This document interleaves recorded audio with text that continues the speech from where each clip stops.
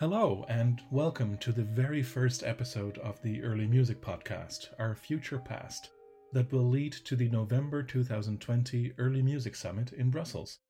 I am Albert Edelman, chair of REMA, the European Early Music Network, and a artistic coordinator at Concertgebouw Brugge. And today I am interviewing Bernard Foucroul, our conference's keynote speaker, to set the tone for our discussions. Bernard Foucroul is known as an organist and a composer, but also as the former director of several major institutions, including most recently the Festival d'Aix-en-Provence. We are taking some time to discuss early music in general, where it came from, where it might be headed, and where it maybe should not go in the future. Bernard Foucroul, my first question is very easy. Could you share what the words early music mean to you, just those two words? For me, early music would probably mean the music that was not immediately preceding our time, the music we had no direct tradition with. If I'm thinking about Wagner, for example, I would never say that Wagner is early music, even if it was composed more than 100 years ago, because the tradition going from Wagner until today is so rich and so continuous, even if there are important movements and important ruptures in that tradition, the tradition is that. If we take all the big composers, including Bach and Monteverdi, Purcell, Lully, Rameau, and so on, it's not the case. I think with those composers, the link has been cut at a certain moment, maybe just after their death, or a little bit later on. But the continuity is not there and had to be reinvented. For me, this word of invention or reinvention is a very key word if we speak about early music. So for me, organ was my main instrument, with Sigiswald Keuken, for example, accompanying him on the violin. But I had a few lessons with Gustav Leonhardt. And that was each moment, each second of that, I still remember today. So it's been very fundamental in my development.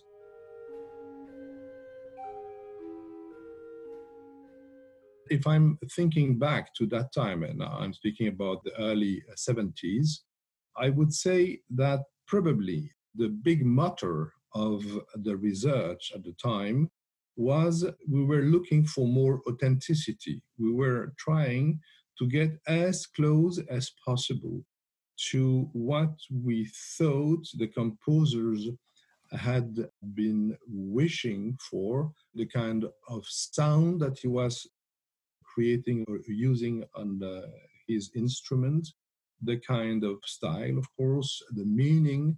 And so it was a process going to as close as possible to a certain kind of truth. I very much think that people like Gustav Leonhardt, and I am today still a big admirer of his work, have been really involved in a process trying to get as close as to the source, to these key figures, to the musical sources, to the musical instruments, and so on and so forth.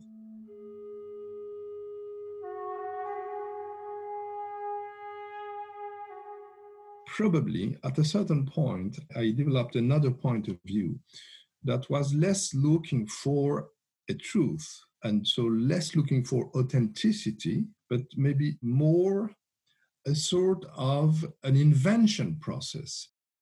I remember that for Leonhardt, it was clear. Yes, I remember that I tried to explain, but I think it was impossible to do that really, to explain that for me, what has been so fascinating in his work, in his process, was that looking for authenticity, he has been able to be one of the most creative musicians of the 20th century.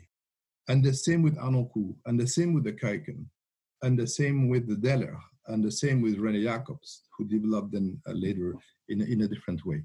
And I think it is, for me, still a very key point. And I very much hope that in the future of early music, if I can say so, I think this kind of freshness and research spirit will keep on, because I think that was so remarkable in the time.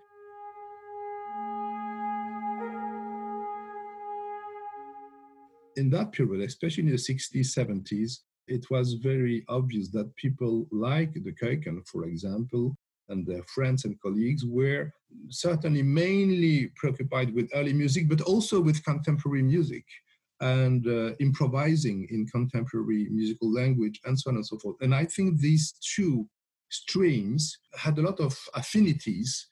I still like very, very much what I can hear on the old CDs of that time or on the later recordings that that generation has done. And I think it's been absolutely fascinating.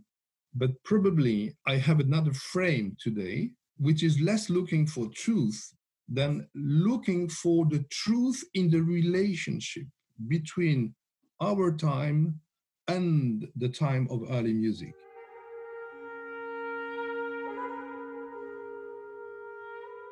I would never say today that in playing Bach, I am trying to just go as close as possible to Bach. I'm trying to be as authentic in my own way as a contemporary performer to go in the direction of Bach and to also bring his music back to our time.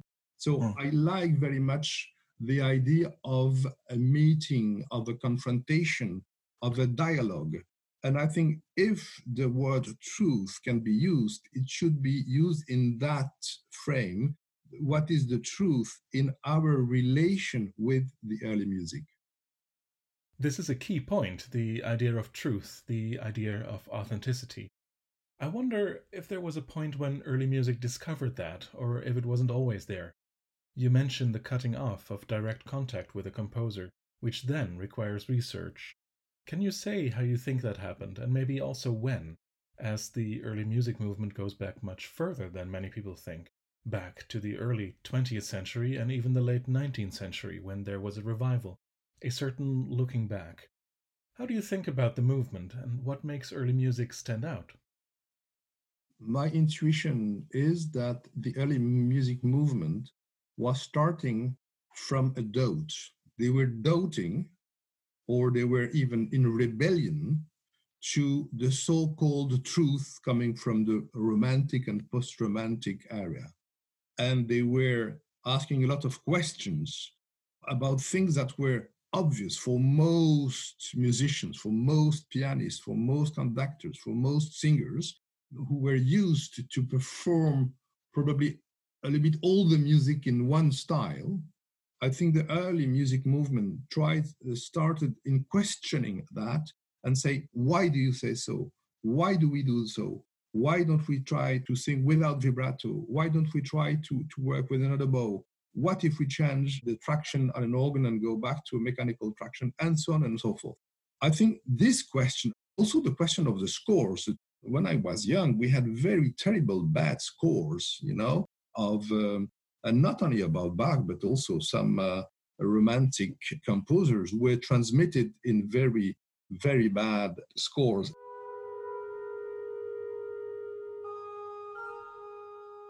So I think the early music movement was questioning that and trying to address all the time new questions. And each generation, each decade, each individual that was active was bringing his own critical aspect of that. And from that point of view, this is still relevant today. And maybe we need just to renew a little bit that critical aspect to what we have inherited or what the young generation has inherited from the former one.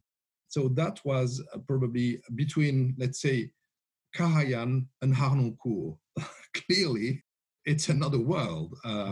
And of course, I feel much closer to Harnoncourt, even if some performances and recordings are now a little bit outdated. But still, I think the fundamentals of his research and performance practice are still, I think, very, very vivid today. Those issues have to come out of a certain dialogue, of course. I wonder if you think recently there has been more movement. There's an idea that we had the late 20th century pioneers who were then often just copied. Do you see a new dynamic in our way of thinking? Well, I think the rules have to be always re-questioned and always back and forth. Let's take one example, which is the diapason. I think for many years, people thought, and even many musicians thought, that the authentic diapason of early music was 415. Now we just have to laugh about that because it's so much more complicated and complex. And we know that they were very much lower diapasons and very much higher diapasons. So more than a third the difference between the lowest and at the same time, and sometimes even in the same country. Probably each generation has brought new questions and probably also new evidence. I think there are some evidences that are now shared, but also those evidences can be again re-questioned. I take another example. I have very distinguished colleagues who are absolutely convinced that Dietrich Buxtehude wrote his most advanced pieces for reading and not for playing. And they have strong arguments about that, some strong reasons saying that Buxtehude didn't have an organ that was allowing all the keys or a lot of things. I am of a totally opposed conviction. I am absolutely convinced that Buxtehude did perform his pieces, and sometimes there was probably a tension, a contradiction between what he wanted to create and what were the constraints of the instruments. But then he had a vivid dialogue with organ builders. He had some organs retuned, and they were in a creative process. And I think it would be, in my opinion, a mistake to say it was like this. No, I think it was much more diverse than that. And probably they were, and not probably, we are sure that they were in the 18th century still, even sometimes in the 19th century, instruments and organs, particularly, that were tuned in many different ways, sometimes very archaic and sometimes very advanced or sometimes equal. So just to take this example shows that the situation, our perception of the situation can be very diverse. Now, still looking at the development of vocal and instrumental music, more and more people in the young generation, and I'm following them with passion, are convinced that we have been using much too many small organs, too soft. And because I think the key word for many years was transparency. And we had to produce a transparent sound.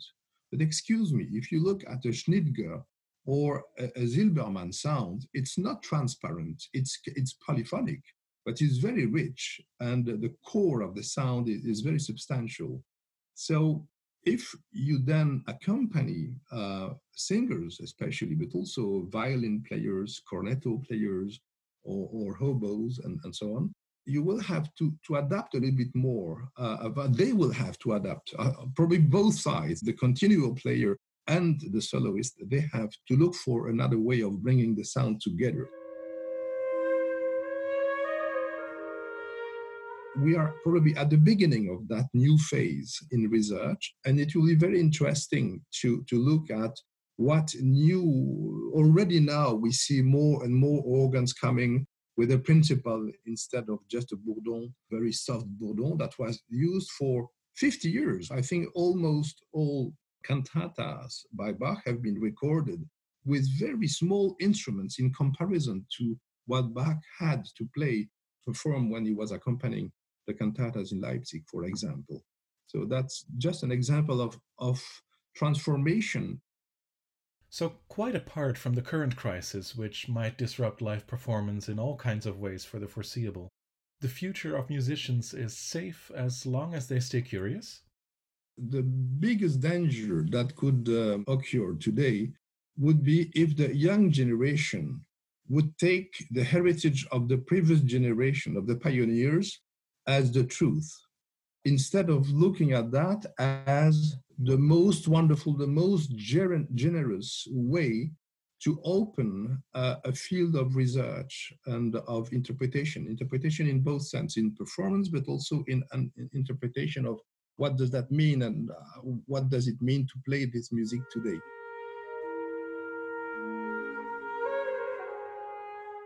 I think if we keep going on the path that they have opened, and we keep questioning year after year, day after day, I think we might keep the spirit. This is the most important thing, in my opinion.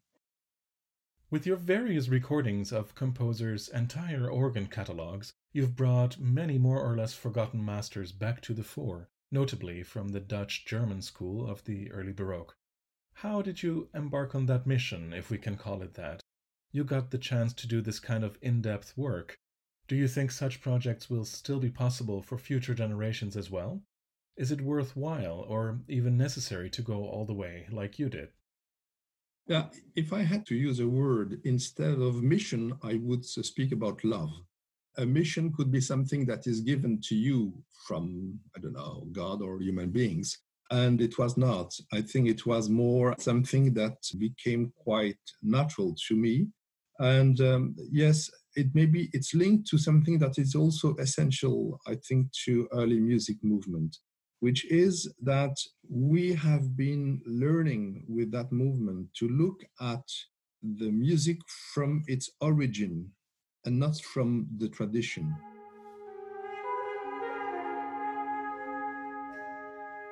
Until the generation of early musicians like Harnoncourt or Leonard, I think Mozart was seen through the 19th century lentils.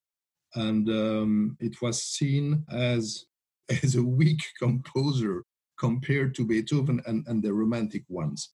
If we look at Mozart from the generation before him, the sons of Bach and the Mannheim School and so on and so forth, then we discover a musician that is much more passionate, extreme, diverse in emotions, and so on and so forth.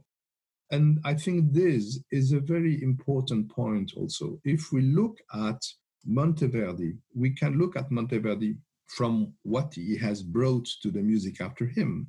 But if you look at what was before him, then we discover how giant he was in creating and assimilating the heritage of the previous generations. It was an incredible adventure to start recording those composers. Some of them I knew well, like Buxtehude, but still, when you perform all the pieces by a composer, then you learn also to you change step by step your vision of it, and you go deeper in it, and then going back to the generation of Scheidemann and Praetorius, for example, or Weckmann. And to understand the music of Weckmann, I think we have now some keys and some tools to understand it, but I still think there is a lot of mystery in it. And I think that is, for a creative musician, quite inspiring, because you never can say, that's it. Every time you approach a new element of the truth, then you discover there is still a mystery behind. And it's an endless process. And the fact that it's endless makes me very happy, because I would hate the idea that I've come to the wall and now that's it. I very much believe there will always be a new horizon behind.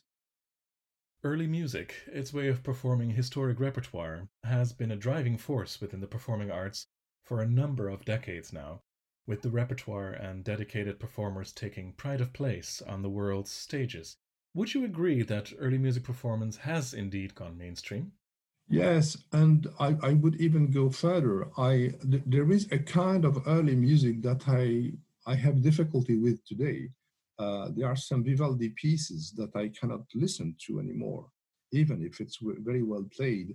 So the danger of that is that not only for the musicians, but also for the audience, if early music loses its freshness, its character of invention, then we go into a world of consumerism. And the danger, one of the dangers of early music, of course, is to be the victim of that process. So I very much share that with you. It's not only about early music, it's about culture and artistic creation in general. I very much think today that the biggest danger on our culture is the consumerism, is the way to look at art, at art creation and diffusion in terms of consumption.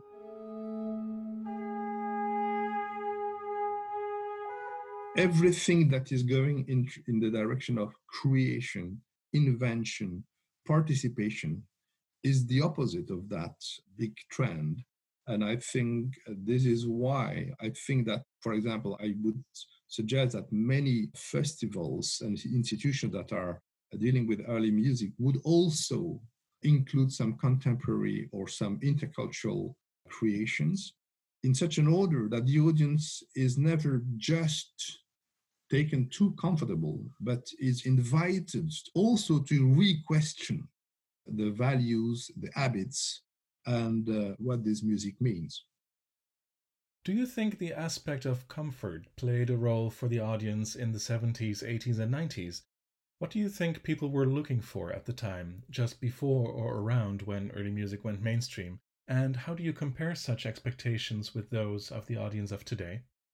In the 70s in France, there was very, very little early music, even on the radio. It started with organ, a little bit harpsichord, and so, but very much. And when they heard for the first time the Kuiken, the Collegium Vocale, the Leonard, and so on, they were bored. And most people didn't like it. They really disliked it profoundly. So there was no feeling of comfort. The feeling of comfort came much more later on when the audience became to be used to listen to some pieces in a more comfortable way. And this is dangerous because we are not anymore 40 years ago, where the early music was in a way taken by rebels, people like, for example, Frans Bruggen. Bruggen was an interesting figure. He was a sort of a provost in Amsterdam. And it was interesting to see him and Leonard because they were visually quite different, but very friendly, very, very like brothers in terms of music.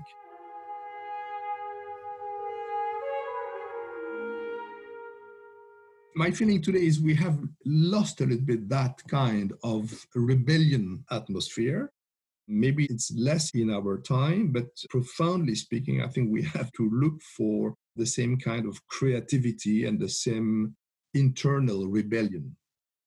Should we maybe put some blame on the side of the organizers? Might we be falling into the trap of pleasing our audience rather than challenging them? What could be a way out of this conundrum? Which side paths could we take? In your times as directors of various institutions, maybe you felt that you could use early music in a provocative way? What I like in programming, what I've been trying to do, is never really to please the audience, but I was very pleased when the audience liked what I offered them. But I tried to give them a hand and take them into a new field of discovery. It was also sometimes ancient music, like the L'Orfeo by Monteverdi, or Il Ritorno d'Ulisse with L'Orfeo was with René Jacobs and Trisha Brown, and the same year, 98, it was the Kentridge and Philippe Pierlot who did the beautiful version of Il Ritorno d'Ulisse. I think these two productions, in my opinion, were stunning, just beautiful, but not so obviously admired immediately because they were shocking in a way the audience for musical or for visual or theatrical reasons. So it took a while, at least a few months, before it really became an international success. Of course, when we decided with Frieleisen at the Kunstenfestival des Arts to do these two productions together, we were not trying to provoke the audience or to please them. We were just following important artists of our time. And those artists were just trying to do the most beautiful production possible, rooted on their own expertise and their own experience. Sometimes it can lead to a moment of a tension, quite a big tension with the audience. And then we, as an organizer, maybe we have to take care that the tension is not leading to a movement of misunderstanding, but we have to be prepared that they can be clashes, But I would not like the idea, and sometimes I see that when I read some texts or interviews by some German theater directors, for example, they think it's necessary to provoke the audience in a brutal way. I don't believe that. I think if the audience is, by the artistic process itself, is provoked and is uncomfortable, okay, that's fine. And let's hope they will find a way out that feeling of uncomfort. But I think the fundamental process of an artist is not that.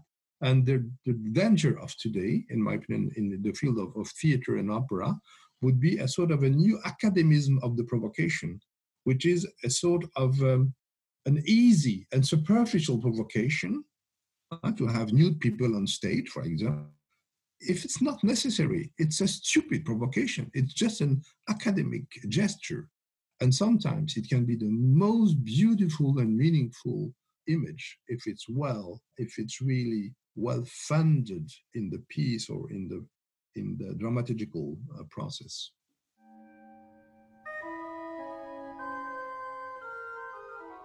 It's true what you say, that I have the privilege of living in a family where early music is still a very important point of activity. And looking at what Lambert, Colson, and my daughter Alice are doing, and their friends, so we have a lot of rehearsals at home with the young musicians, young continuo players, violin players, singers, and so on.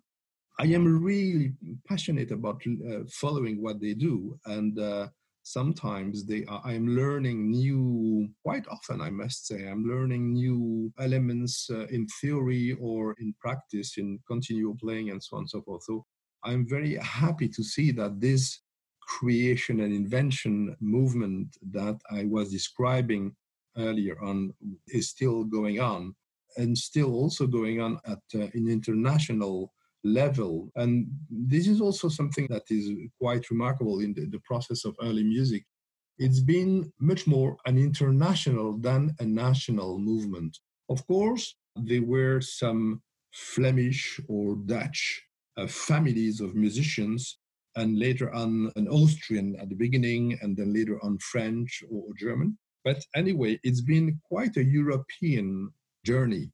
And I think it's interesting because originally speaking, it was the same. I think in the Baroque period, it was a European movement with some specific national or regional characteristics, but they were speaking a sort of a global musical language. And I'm very moved when I see that this is still going on. And yeah, I hope it will still go on. Bernard Foucault, thank you very much for sharing your points with us today. And if all goes well, we're really looking forward to seeing you speak later this year during our November conference in Beaux-Arts. Thank you very much, Albert. With this fascinating personal history full of provocative ideas on curiosity, countercurrents, and a need to constantly challenge ourselves, I was very happy to introduce our keynote speaker today, as well as our podcast series, and I hope that you'll all join us again for the next episodes of the Early Music Podcast, Our Future Past. Now, I would like to introduce Jasmina Crncic, who will be your host for the following episodes that will bring exciting topics and guests from across the early music sphere straight to your ears. Besides singing in various European ensembles, Jasmina is also the voice teacher at the International Course on Medieval Music Performance in Besalú in Spain, and she is currently conducting research in the field of vocal pedagogy. Thank you, Bernard Foucault and Albert Edelmann, for this talk, which is an ideal introduction for our podcast series, Our Future Past. Where does the early music tradition come from? Where is the fringe now? What is the next big thing in early music? That is what we want you to discover. So follow us for more episodes that will each focus on one hot topic of early music. This podcast series is a preparation for this upcoming summit that will take place in Beaux-Arts in November 2020. It will assess the state of early music today and take a critical look at its practices and evolution. Don't miss the upcoming episodes and learn about the secret life of museum instruments and catch a glimpse of what the next generation of early music concerts could look like.